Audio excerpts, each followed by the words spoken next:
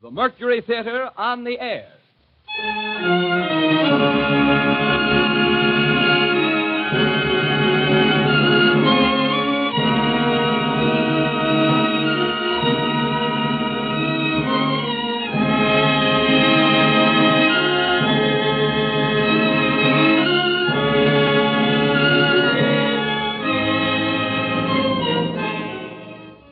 The Columbia Network takes pride in presenting Orson Welles and the Mercury Theatre on the air in the third broadcast of a unique new series dramatizing famous narratives by great authors. This is the first time that a complete theatrical producing company has been brought to radio, and the Columbia Network again welcomes Mr. Welles and his associates to its own stations and to the stations of the Canadian Broadcasting Corporation coast to coast.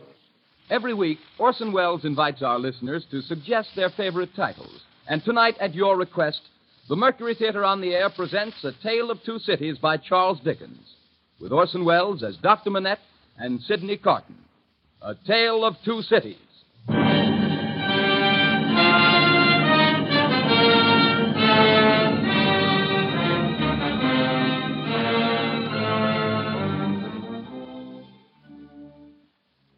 Paris, 1767. I, Alexander Manette, unfortunate physician, write this melancholy paper in my doleful cell in the Bastille. Hope has quite departed from my breast. I write these words with a rusty iron point, dipped in scrapings of soot and charcoal from the chimney, mixed with blood. One cloudy night, 10 years ago, I was walking along the quay by the river. Dr. Manette. Dr. Manette. That is my name. Dr. Manette, formerly of Beauvais. I am that Dr. Manette. Will you please to enter the carriage, Dr. Manette? Gentlemen, pardon me, but I usually inquire who does me the honor to seek my assistance. Doctor, your clients are people of condition. Enough. Will you please to enter the carriage? They were armed, and I was not. I got in silence. We left the streets behind, through the North Barrier, onto a country road, and presently stopped at a solitary house. I saw that the two men were brothers.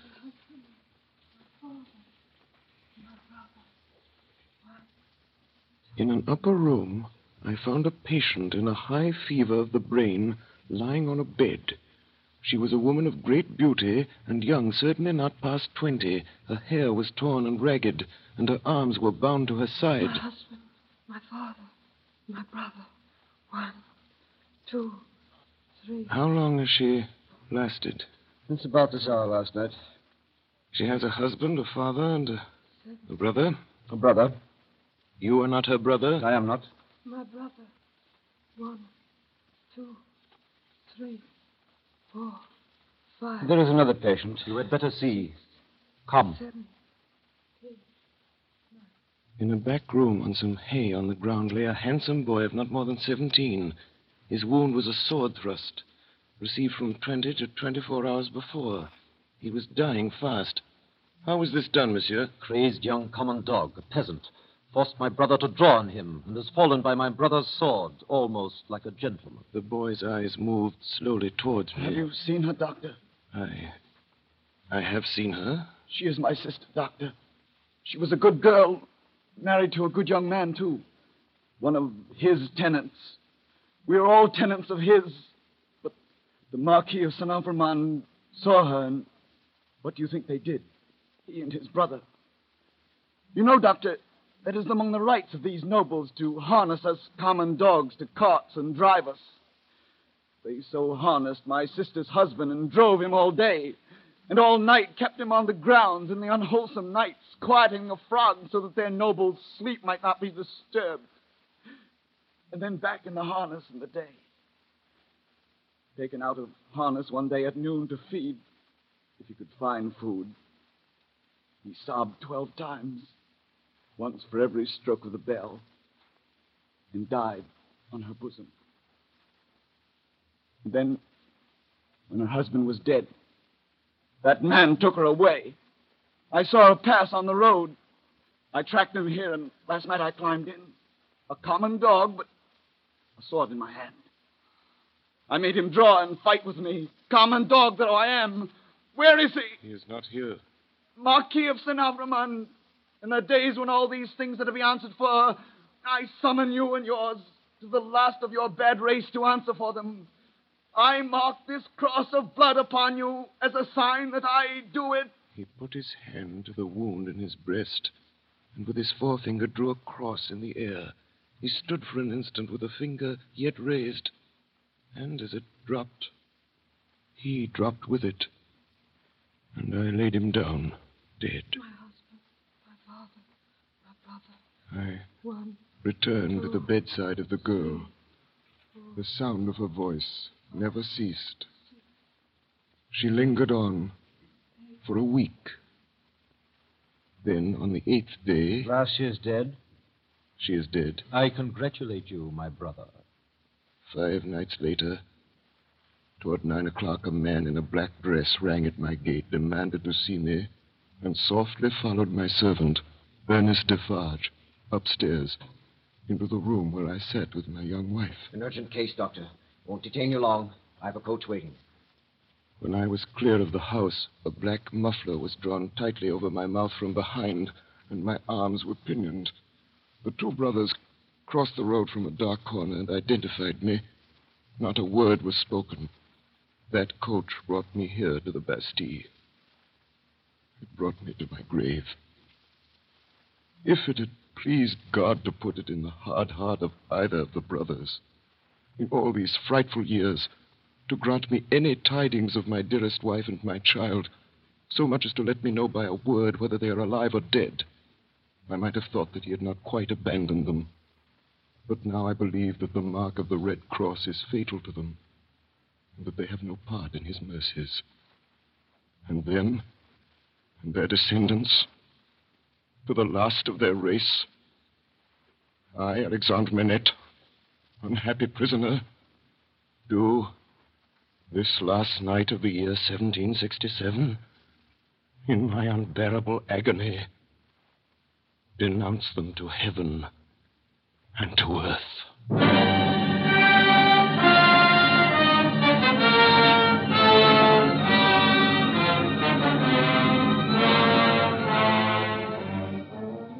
The words are written in scrapings of soot mixed with blood on scraps of crumbling paper. There they lie, hidden away in the solid stone, year after year. Now in the North Tower, cell number 105 is heard all day, a low, hammering sound. The sound of an old man making shoes in the dark.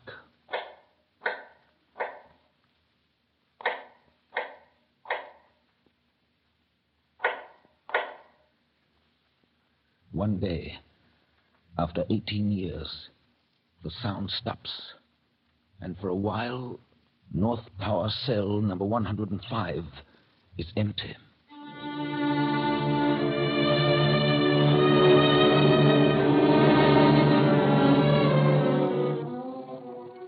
My name is Jarvis Lorry. Most of the characters in this history are people whom I first encountered in the course of business on behalf of Tellson's Bank, London and Paris, of which I have been for many years a partner. This is a history of events that took place in London and across the Channel in France in the terrible years immediately preceding and during the Great French Revolution. 1785, the Dover Road. What o'clock do you make it, Joe? 10 minutes good past 11. My blood, and the Dover coach not atop a shooter's hill yet. Hey, Joe. What do you say, Tom? I see an horse. There's a canter coming up, Joe. I see a horse at a gallop, Tom. Gentlemen, in the king's name, all of you. Joe! You there! Stand to right fire! Is that the Dover Mail? Never you mind what it is. What are you? Is that the Dover Mail? What do you want to know? I want a passenger if it is. What passenger? Mr. Jarvis Lorry. Gentleman of the name of Laurie. Answer straight. Yes, what is it? Does somebody want me? Mr. Lorry, What's the matter? a dispatch sent after you from over yonder. Kelson and Company. He can come close, guard. There's nothing wrong. I hope there ain't. Hey, you! Come in at a foot pace. Let's have the dispatch. Here it is, Mr. Lorry. Joe? God, there's nothing to be afraid of. I belong to Tellson's Bank in London. I'm going to Paris on business. Now read this. If so be as you're quick, sir. Wait for Miss Manette at Dover. You see, God, it's not long. Messenger. Yes, sir. Take back my answer to London. Here it is. Recalled to life. Recalled to life? Yes, Mr. Lorry. Good night.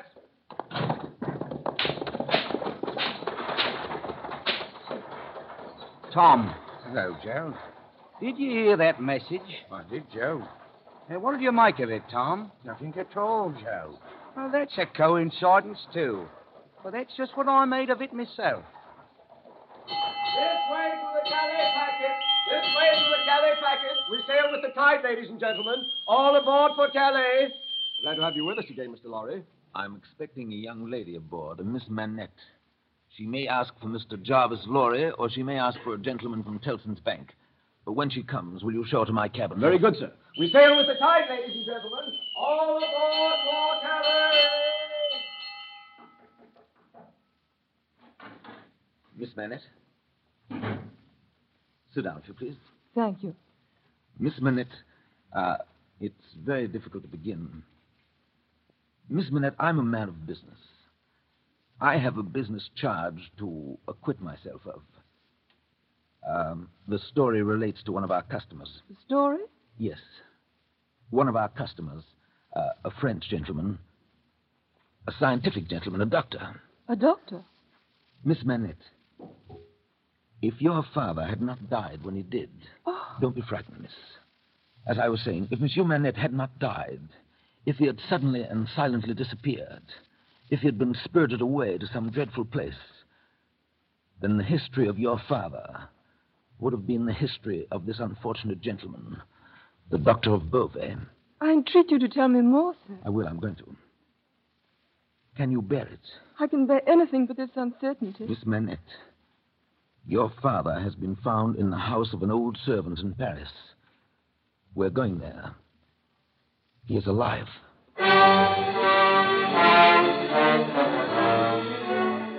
In the quarter of Saint-Antoine, in a narrow, mean street full of offense and stench, peopled by rags and nightcaps and hunger, smelling of rags and nightcaps and hunger, we found the wine shop of Dr. Manette's old servant, Ernest Defarge.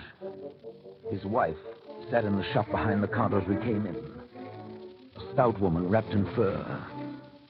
She was knitting. Ernest Defarge? That's me. May we have a word with you? Willingly, sir. My name is Jarvis Lorry of London. This is Miss Manette. Come with me, then. I'll take you to him. It's very high, a little difficult. Better to begin slowly.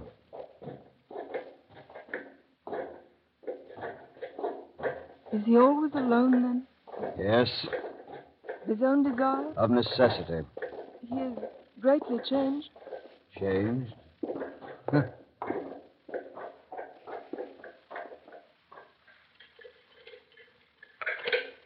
The door's locked. Yes. You think it necessary to keep him locked up? I think it necessary to turn the key. Why? Why?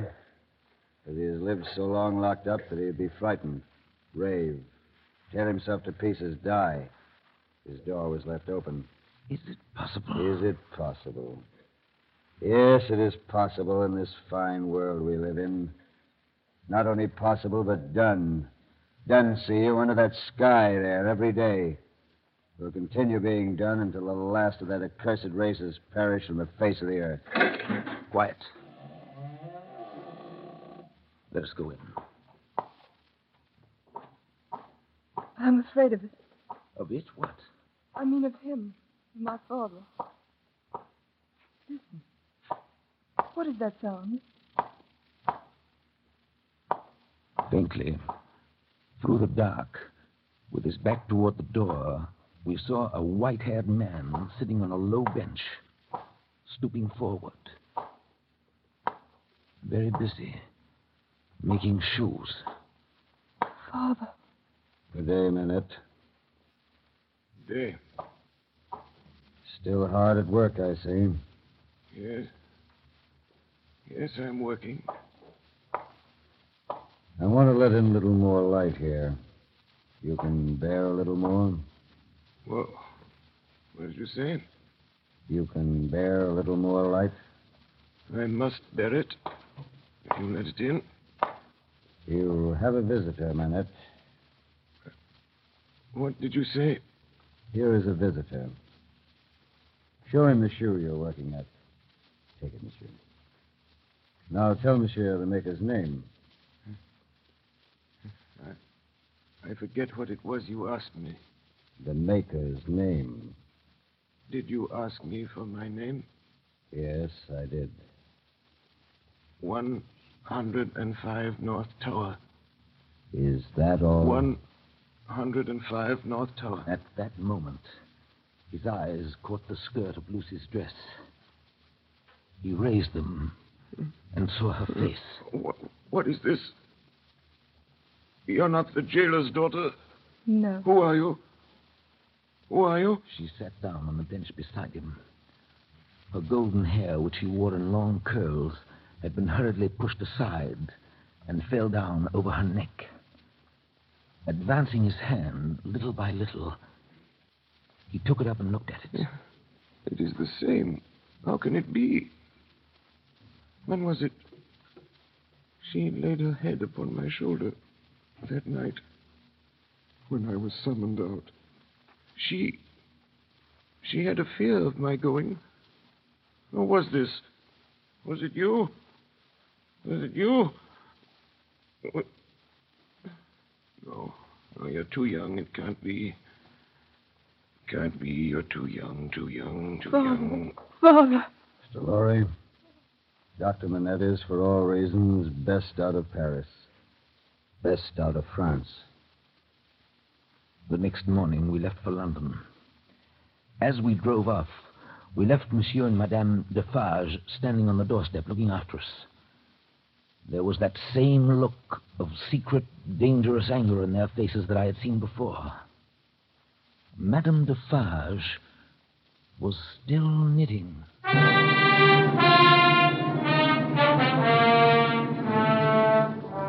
The next night we were in Calais. There we boarded the packet and after a rough voyage reached England in safety. I was to be reminded of that voyage. 5 years later, a trial was held at the Old Bailey at which I was summoned to appear in company with Miss Lucy Manette and Dr. Alexander Manette, all three of us, as witnesses for the Crown.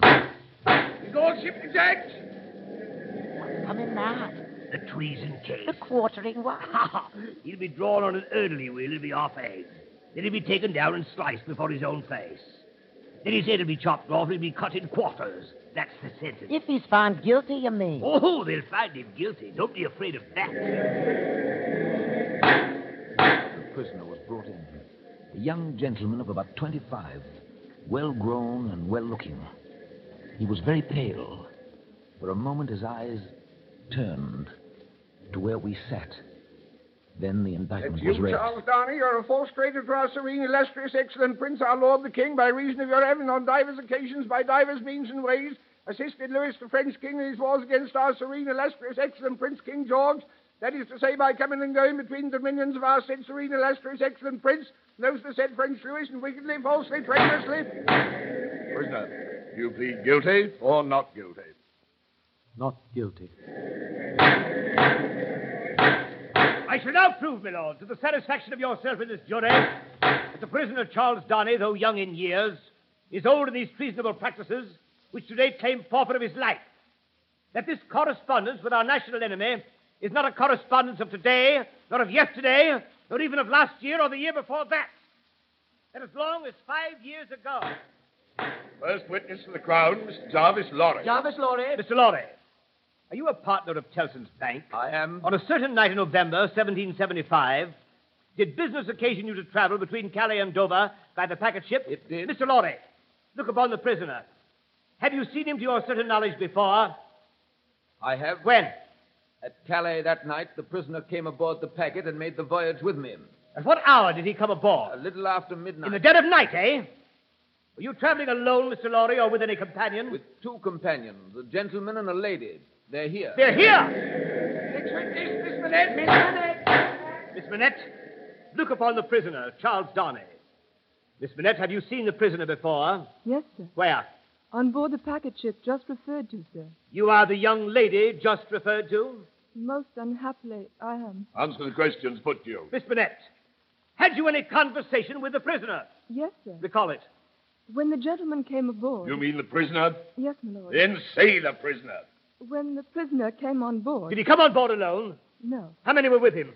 One, a French gentleman. Did they confer together? Yes, they seemed angry. I thought I heard the prisoner say, "There is a curse on our house. You have brought a curse on our house." Miss Manette, the court is not interested in what you think you overheard. What conversation did you have with the prisoner? Soon after we started, he noticed that my father was very tired and in a very weak state of health. The prisoner was very kind and useful to my father. I hope I may not repay him by doing him harm today. The prisoner's conversation, Miss Manette. What did the prisoner say to you? He told me that he was traveling on business of a delicate and difficult nature, which might get people into trouble, and that he was therefore traveling under an assumed name. He said that in England, my father... Alexander Manette! Dr. Alexander Manette! Dr. Manette! Dr. Manette, look upon the prisoner. As the old man looked at Darnay, his face for an instant became frozen, as it were. It was a curious look, very intent, deepening into a frown of dislike and distrust, not even unmixed with fear. It passed so quickly that few could have noticed it. Dr. Manette, have you ever seen this prisoner before? Once when he called on us at my lodgings some 3 years ago. Can you identify him as your fellow passenger aboard the packet ship or recall his conversation with your daughter? Sir, I can do neither. Is there any particular and special reason for your being unable to do either? There is. Has it been your misfortune to undergo a long imprisonment without trial in your native country, Dr. Manette? A long imprisonment. Were you newly released on that occasion? They tell me so. Have you no remembrance of the occasion? None. My mind is a blank. From some time, I cannot even say what time, when I was employed in making shoes. That was in my captivity to... Excuse me, sir, to the time when I found myself living in London with my dear daughter here. I have no remembrance, no remembrance. Next witness! Next witness! Next witness! Next witness! Now things began to look black for the prisoner. The prosecution held that previous to that Friday night in November 5 years ago, Charles Darnay had visited a dockyard town on the south coast of England, and there collected information which he later delivered to the French authorities in Calais. In proof of this, the star witness, who had every appearance of being himself a paid spy, now took the stand and identified Charles Darnay as having been at the precise time required in the coffee room of a hotel in that dockyard town, waiting for another person. On this point, counsel for the prisoner tried in vain to shake him. And that is the only time you ever saw this prisoner? Yes, Your Honor. You never saw him before or since? No, Your Honor. No. Now, a curious thing happened. A gentleman who had been sitting off by himself all this time, staring up at the ceiling of the court, suddenly came to life, removed his wig, wrote a word or two on a little piece of paper, and tossed it to the prisoner's counsel, who opened it, and then looked with great attention and curiosity at the prisoner. You say again you are quite sure that it was the prisoner? Oh, quite sure, Your Honor. Did you ever see anybody very like the prisoner? Oh, no, Your Honor. Do you think there could be anybody so like the prisoner that you could be mistaken? Oh, no, Your Honor. But if there were, you would then admit that you might have been mistaken. Huh? Oh, yes, Your Honor. Very well. Look upon Mr. Sidney Carton, my learned friend there, without his wig, and then look well upon the prisoner. How say you? Are they not very like each other? God, like as two peas in a pod. Two peas. It ain't natural.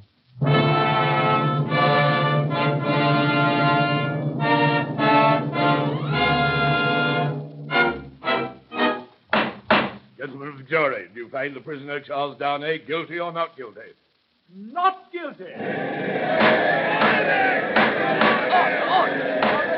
Order in the court! Can't you behave yourself? The lights were nearly all out in the passages, as I left the court with the prisoner, Charles Downey. There, leaning against the wall in the dark, stood Sidney Carton. There was wine on his breath. Oh, Mr. Lorry. Men of business may speak to Mr. Downey now. Sir, we men of business are not free. I know. Don't be upset, Mr. Lorry. You're as good as another, I have no doubt. Better, I dare say. Indeed, sir. I really don't know what you have to do with the matter. If you'll excuse me for saying so, I really don't know that it's any of your business, Mr. Carton. Business? Bless you, I have no business. It's a pity you haven't, sir. I think so, too. If you had, perhaps you would attend to it. Lord love you, no. I shouldn't. Mr. Downey, good night. God bless you, my boy. I hope you've been this day preserved for a prosperous and happy life. Thank you, sir. Good night. Good night, my boy. Good night. Mr. Downey. Yes? Mr. Downey, this is a strange chance that throws you and me together. This must be a strange night to you, standing alone here with your counterpart on these street stones. I hardly seem yet to belong to this world again. I feel quite faint. Then why the devil don't you dine? Let me show you the nearest tavern to dine well at. Come on.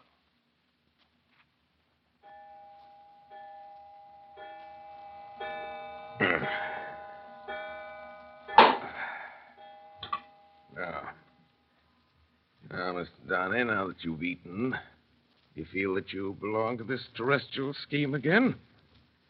It must be an immense satisfaction for you. Waiter, another bottle of wine.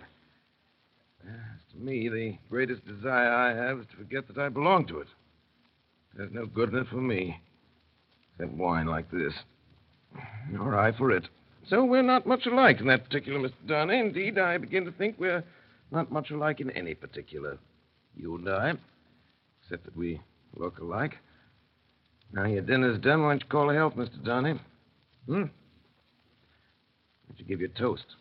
What health? What toast? Why, it's on the tip of your tongue. It ought to be and must be. Swear it's there. Well, Miss Manette, then. Miss Manette, then. Miss Manette, that's a fair young lady to hand to a coach in the dark, Mr. Downey. Yes. That's a fair young lady to be pitied by and wept for by. Huh? How's it feel? Is it worth being tried for one's life to be the object of such sympathy and compassion, Mr. Downey? Mr. Carton, you saved my life today. I have not thanked you. I neither want any thanks or merit any. It was nothing to do in the first place, and I don't know why I did it in the second. Mr. Downey, let me ask you a question. Willingly. Do you think I particularly like you? Really, Mr. Carton, I have not asked myself the question. But ask yourself the question now. You have acted as if you do, but I don't think you do. I don't think I do. Nevertheless, there is nothing in that, I hope, Mr. Carton, to prevent my calling the reckoning and our parting without ill blood on either side. Oh, nothing in life. Oh, you pay the whole reckoning, Mr. Downey. Then, bring me another pint of this same wine drawer and come and wake me at 10. Last word, Mr. Downey. You think I'm drunk? I think you have been drinking, Mr. Carton. Think you know I've been drinking. Since I must say so, yes, I know it. Then you shall likewise know why. I am a disappointed drudge, sir. I care for no man on earth, and no man on earth cares for me. That is very much to be regretted, Mr. Carton. You might have used your talents better. Maybe so, Mr. Downey. Maybe so and maybe not, but don't let your sober face elate you, however. You don't know what it may come to. Good night, Mr. Downey. Drawer! Drawer! Where's that bottle of wine?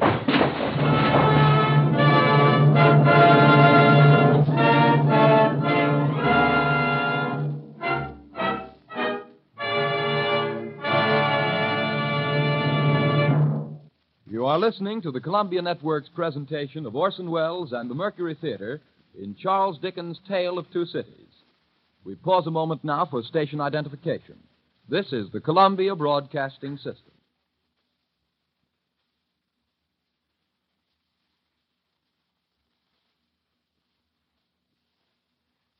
The Columbia Network is presenting A Tale of Two Cities, and the Mercury Theatre resumes the story with Orson Welles as Dr. Manette and Sidney Cotton.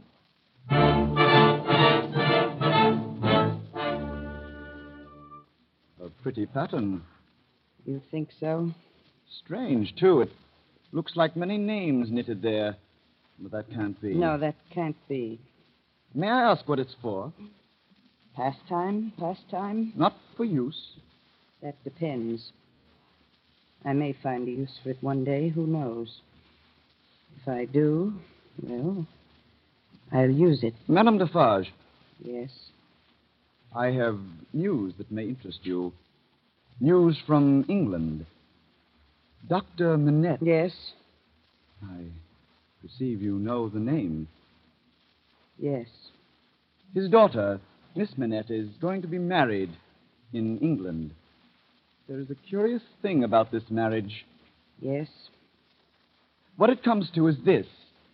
Miss Manette, daughter of Dr. Alexander Manette, is going to marry the Marquis de Saint-Evremond. Oh. I perceive you know that name, too. Yes. In England, of course, he does not go under that name. He is called Mr. Charles Darnay. Mr. Charles Defarge. Yes. What is it?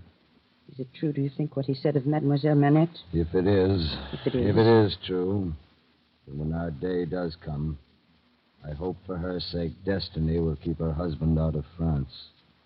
Her husband's destiny will take him where he is to go, and will lead him to the end that is to end him. That is all I know. Madame Defarge sits there knitting names into a scarf. Noble names. Lausanne, Lamballe, Guise, Saint-Evremond. Darkness is closing around. And then comes the ringing of the church bells. She sits knitting.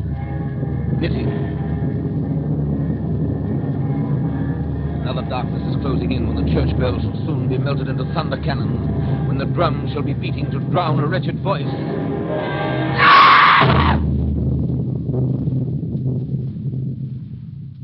And Madame Defarge, at the foot of a structure yet unbuilt, will sit knitting, counting dropping heads. London, 1789.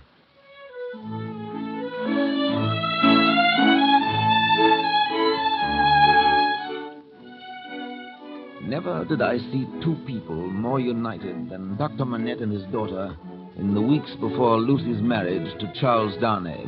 Are you happy, my dear father?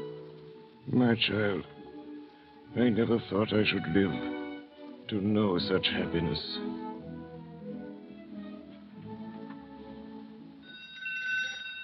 An occasional visitor to their house in Soho Square was Sidney Cotton. He was not improved in habits, or in looks, or in manner. His air of debauchery was as if, even more pronounced, and it seemed to me that he was behaving with even less delicacy than usual when he presented himself one afternoon, only a few days before Lucy's marriage, and asked to see Miss Manette alone. He was shown upstairs. Miss Manette, will you hear me? Yes, Mr. Cotton. Miss Manette, I know very well that you can have no tenderness for me. I ask for none. I'm even thankful that it cannot be. Without it, is there nothing I can do for you, Mr. Cotton? All you can ever do for me is done. I wish you to know that in the last dream of my soul, in my degradation, I've not been so degraded, but the sight of you with your father and of this house has stirred old shadows that I thought had died out of me. A dream, all a dream that ends in nothing and leaves the sleeper where he lay down. But I wish you to know that you inspired it. Will nothing of it remain? No, Miss Manette. No. No, I shall never be better than I am. I'm like one who died young. all my life. Might have been.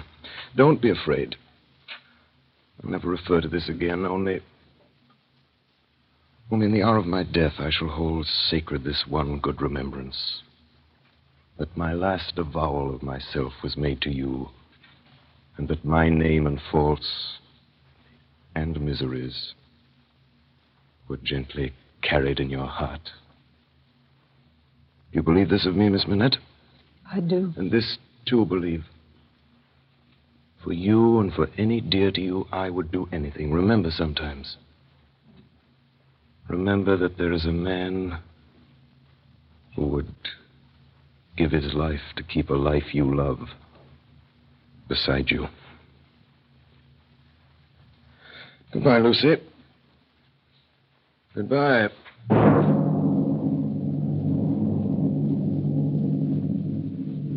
Paris, 1789, July 14. In the quarter of Saint Antoine, something is happening. In the narrow, mean streets, smelling of rags and nightcaps and hunger, all night crowds have been stirring.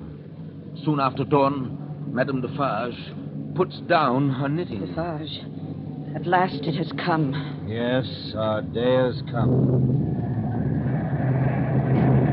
Saint Antoine this morning is a vast, dusky mass of scarecrows heaving to and fro, with gleams of light above the billowy heads, where steel blades and bayonets shine in the sun. Now the mass begins to move. Patriots and friends, we are ready. To the Bastille.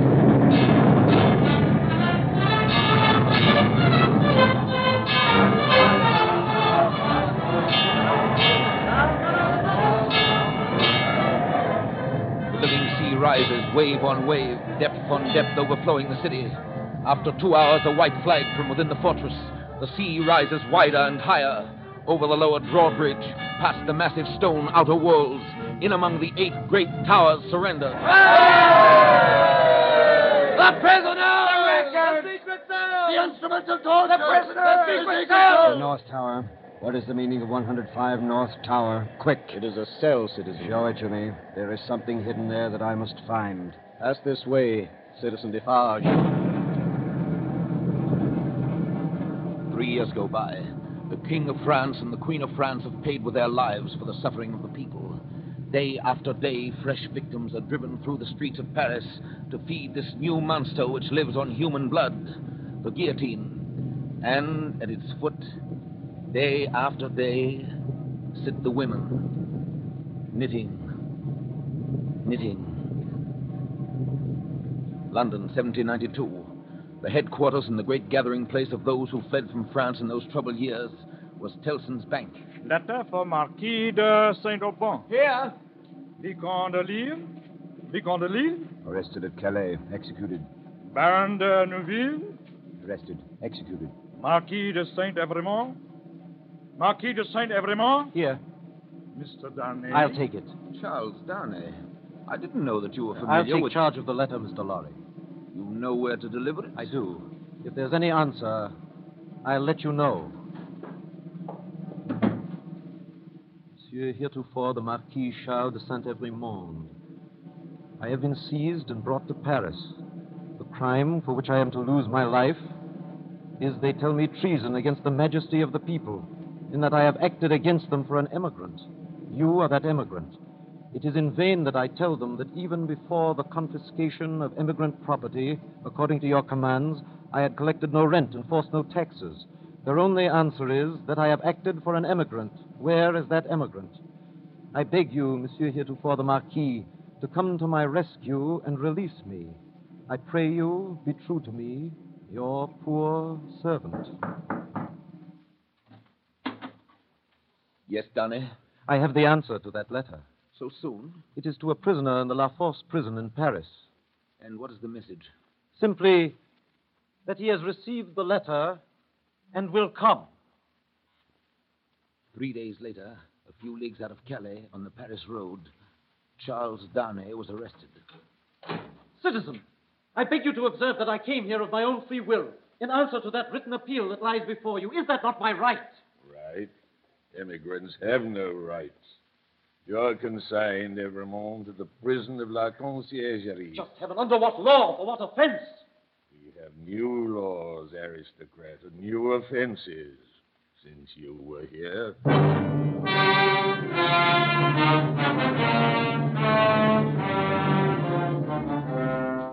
News reached London through a secret agent of Tellson's bank that Charles Darnay was in prison in danger of death. 3 days later, we were in Paris. Lucy with her child and Dr. Manette.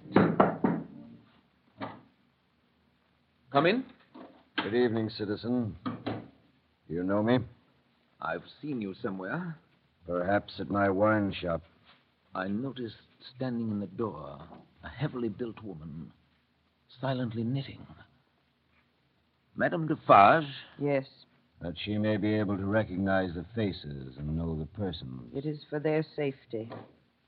Mr. Lorry. Lucy, this man has a letter for you from Charles. Oh, thank you. Dearest, take courage. I am well, and your father has influence around me. You cannot answer this. Kiss our child for me. Is that his child? Yes, madam. This is the prisoner's little child. It is enough, my husband. I have seen them. We may go. Oh, Madame. Yes, aristocrat. Madame, you will be good to my husband. You will help him to see him if you can. What is it that your husband says in that little letter? Influence, no. He says something about influence. He says... Perhaps it will release him. As a wife and a mother, I implore you to have pity on me. My husband is innocent. The wives and mothers we have been used to see have not been greatly pitied. All our lives we have seen our women suffer. Poverty, hunger, thirst, sickness, misery. We have seen nothing else. We have borne this a long time. Is it likely the trouble of one wife and mother would be much to us now? Goodbye, aristocrat. Charles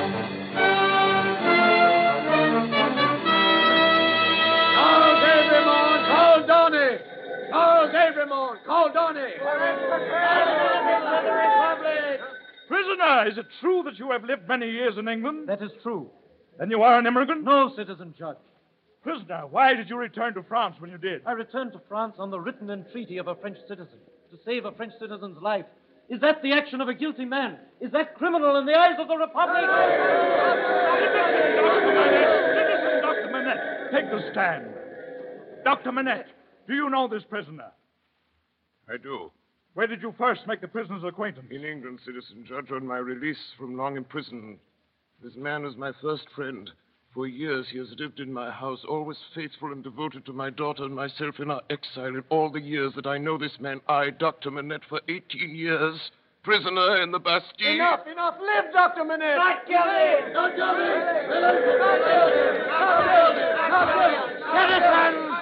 Citizens! Wait! This prisoner has been denounced for a crime against the Republic.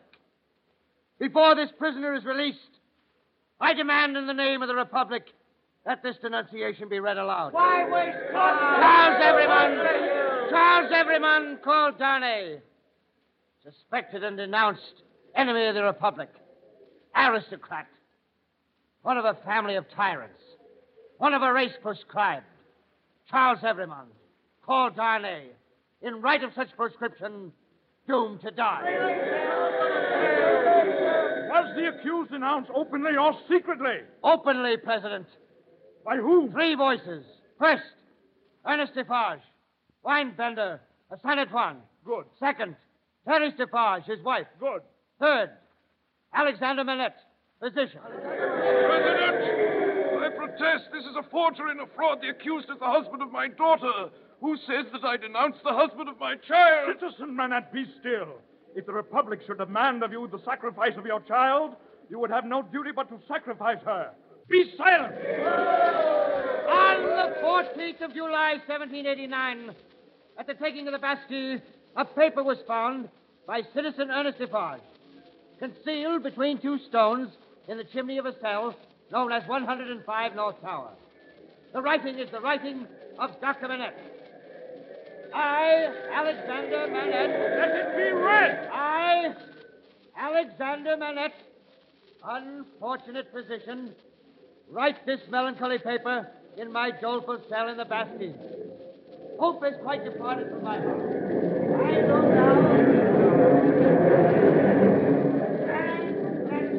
To the last of their race, I, Alexander Manette, unhappy prisoner, do this last night of the year, 1767, in my unbearable agony, denounce to the times when all those things shall be answered for. I denounce them to heaven and earth. Death!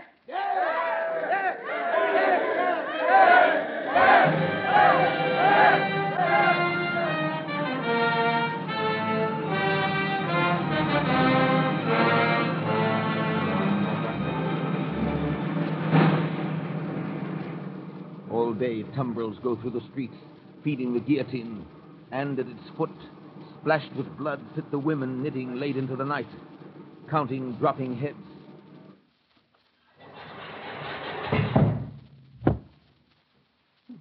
Don't be alarmed, Mr. Lorry. Don't be alarmed. I'm quite sober. Sidney Carton. Now, Mr. Lorry, listen carefully to what I have to say. But, Carton... Don't waste time asking questions. First, Mr. Lorry, here is the certificate which enabled me to pass out of the city. You see, Sidney Carton, an Englishman. Yes? Yes. Keep it for me until tomorrow. I have arranged to see Charles Downey in prison in the morning, and I'd better not take it with me. Do you understand? Why not? I prefer not to do so. Now, take this paper. It's a certificate enabling Dr. Manette and his daughter and her child at any time to pass the barrier on the frontier, you see? Yes, but there... You can buy the means of traveling the coast as quickly as the journey can be made. You have money. Order your horses to be ready at 2 p.m. Well? It shall be done. Tell Lucy tonight, for the sake of her child and her father, tell her and press upon her the necessity of leaving Paris with them and with you at that hour. Tell her it was her husband's last wish. You think she'll consent? I believe Have so. all these arrangements made in the courtyard, and here, even to the taking of your own seat in the carriage, and then, the moment I come to you, take me in and drive me away. Do you understand that? I understand that whatever happens, I am to wait for you. You have my certificate in your hand with the rest. The instant my place is occupied, you start for England. Promise me solemnly that nothing will make you alter the course on which you now stand pledged to each other. Nothing, Carton. Remember these words tomorrow. Remember them. Change the course or delay for any reason, and no life can possibly be saved. Many lives dear to us must inevitably be sacrificed. I will remember them. I hope to do my part faithfully. Yes, yes. And I hope to do mine. In the black prison of the conciergerie, the doomed of the day await their fate. They are 52. Even before their cells are quit of them, new occupants have been appointed. Before their blood runs into the blood spilled yesterday, the blood that is to mingle with theirs tomorrow is already set apart.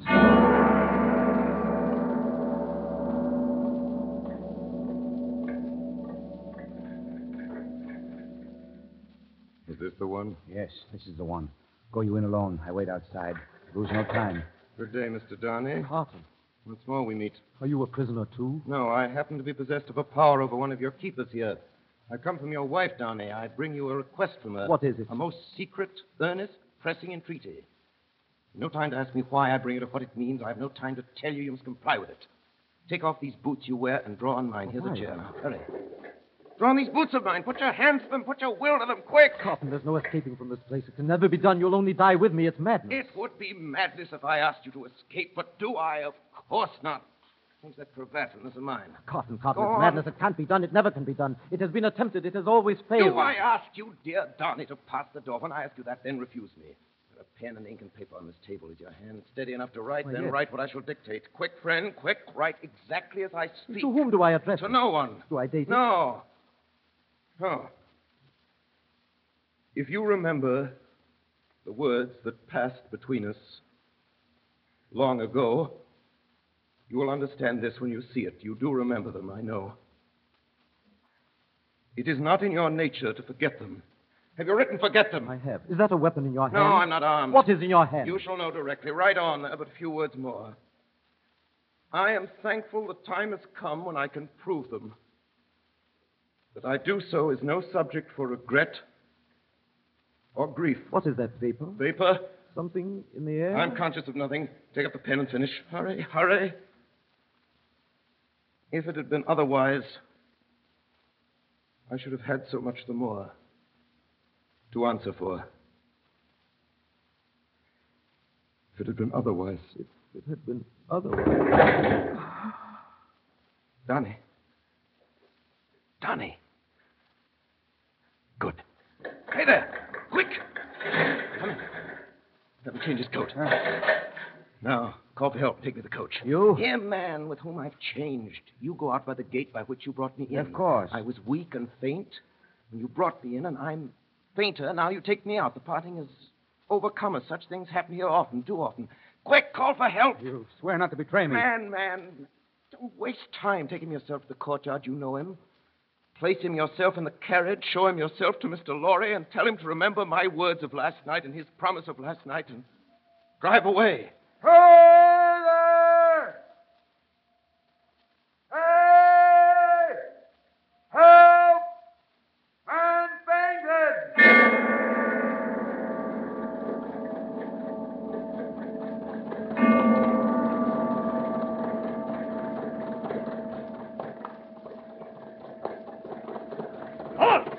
Who goes there? Who's inside? Papers? Alexandre Manette, physician, French. Lucy, his daughter, French. Lucy, wife of Evremont. Is that right? Huh. Evremont has an appointment elsewhere today, I believe. Lucy, their child, English. Sidney Carton, lawyer, English. English lawyer appears to be sleeping. Jarvis Lorry, banker, English. Go ahead, you can depart, citizens. A good journey.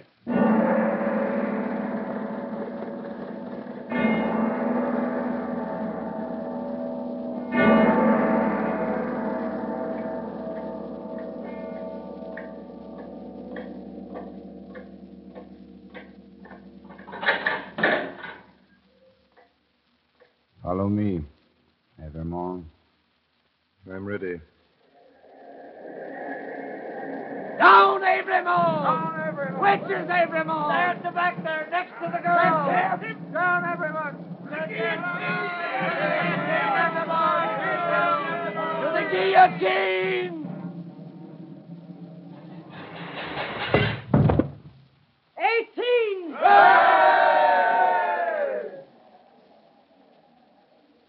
Citizen Evermond, do you remember me? I'm a poor little seamstress who was with you in the prison. Huh? Oh, true, I forget. What were you accused for? Plot. Is it likely? Who would think of plotting with a poor little weak creature like me? 19!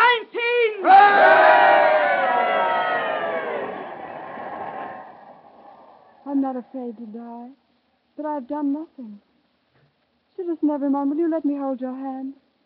I'm not afraid, but I'm little and weak. It will give me more courage.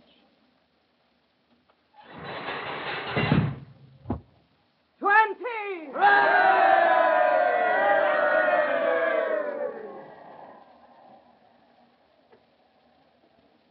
Keep your eyes upon me, dear child. Keep your eyes on me. Mind nothing else. I mind nothing while I hold your hand. I shall mind nothing when I let it go. If they are quick.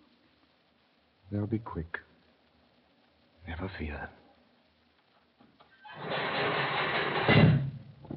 21!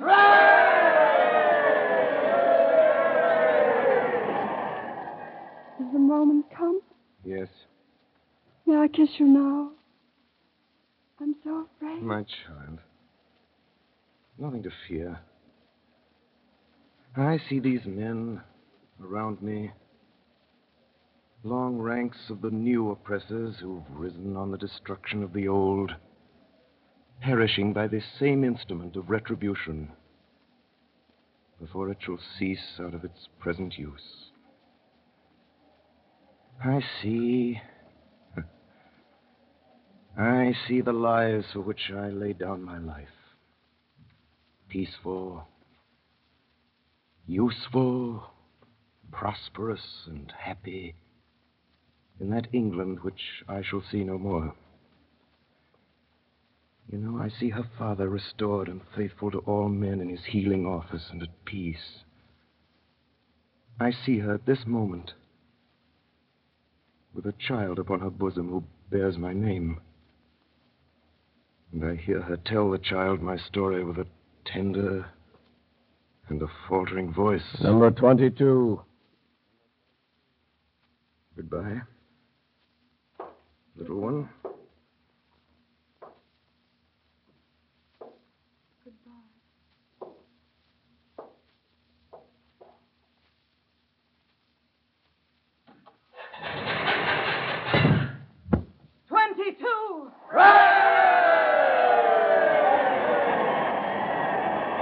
Number 23.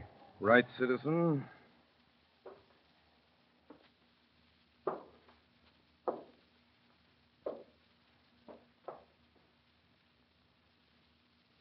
It is a far, far better thing that I do than I've ever done.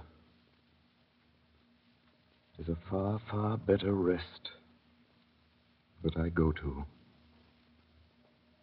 than I have ever known.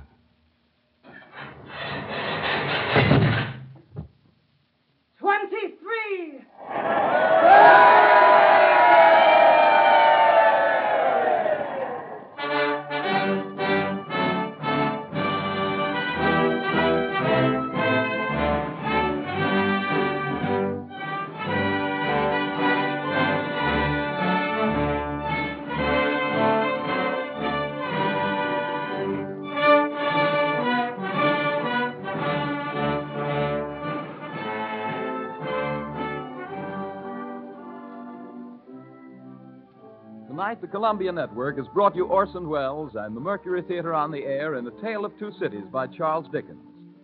We now present the star and director of these broadcasts, who tonight played Dr. Manette and Sidney Carton, Orson Welles. Ladies and gentlemen, I should like first to thank the actors of the Mercury Theatre who played with us tonight. Among them were Martin Gable as Mr. Laurie, Ray Collins as the prosecutor, Edgar Berrier as Charles Darnay, Frank Reddick as Defarge, Eustace Wyatt as the clerk and the judge, Kenneth Delmar as the counsellor for the defense, Betty Gard as Madame Defarge, Erskine Sanford as the president, Mary Taylor as Lucy Manette. Next Monday night, we do a novel by one of the most distinguished of living statesman authors, John Buchan, Lord Tweedsmuir, the Governor General of Canada. His 39 Steps, the famous story of the weeks immediately before the Great War. A story of spies and intrigue and a man with hooded eyes. Please tune in next week. Tonight's production was done at your request, and we intend to choose later works in this series on the basis of your letters to us. We're reading all the letters with the greatest of interest, and we thank you for your valuable suggestions. And now, good night, ladies and gentlemen.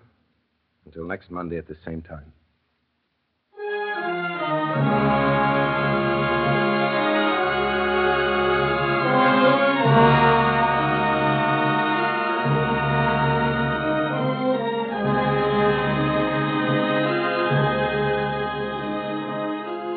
Tonight's production by the Mercury Theatre on the Air was heard on both the CBS network and through the stations of the Canadian Broadcasting Corporation.